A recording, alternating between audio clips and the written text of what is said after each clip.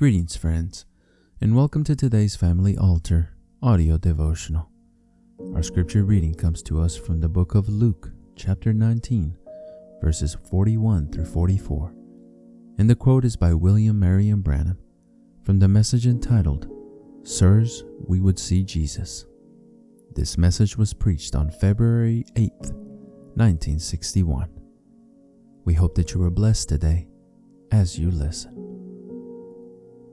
And when he was come near, he beheld the city and wept over it, saying, If thou hadst known, even thou, at least in this thy day, the things which belong unto thy peace, but now they are hid from thine eyes. For the days shall come upon thee that thine enemy shall cast a trench about thee, and compass thee round, and keep thee in on every side, and shall lay thee even with the ground, and thy children within thee, and they shall not leave in thee one stone upon another, because thou knewest not the time of thy visitation. I'm praying, fasting, waiting on God. I want to do my part while I'm here in California. You do your part, get out and get the people in. God is doing greater things today than's ever been known since Jesus Christ was on earth. That's right. And it's going right over the top of the people's head, and they're missing seeing it. That's the bad part. If they would have only knew it, like Jesus said about said, if you'd have only knowed your day, if you'd have only knew it, Jerusalem, Jerusalem, how oft would I have hovered you as a hen does her brood, but you would not. If you'd have only knowed your day, your visitation. That's the way it is today. It's always been. That's what it is now. If we'd have only known the day of visitation. But the visitation goes right through, and the people are looking way over here for something else, and the first thing you know, the visitation is over, and there it is.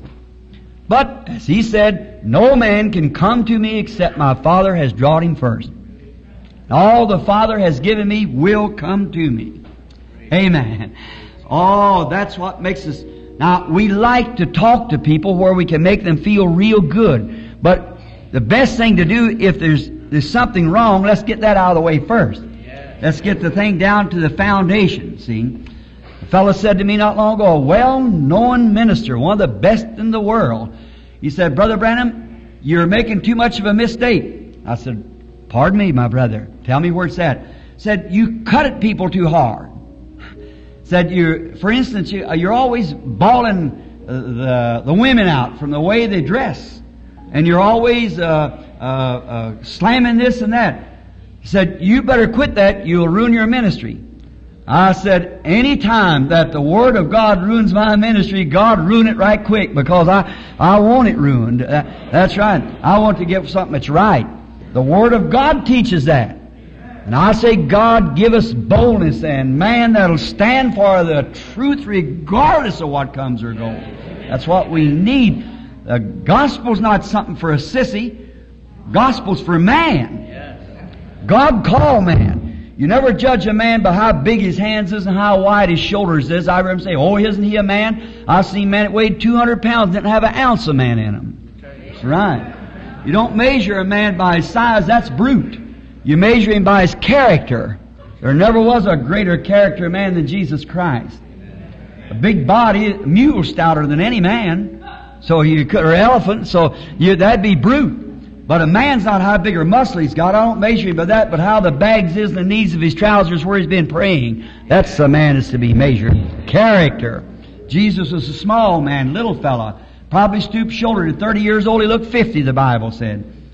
But there never was a man on earth like him, and never will be. The Bible said there was no beauty for him. We should desire him. When we seen him, we hid as it was our face from him, and all like that. But yet it pleased God to smite him, and he was smitten, stricken, and afflicted. He bore our transgressions, was bruised for our iniquities, and by his stripes we were healed. Oh, it should be attractive to people. It really should. It should stir the heart.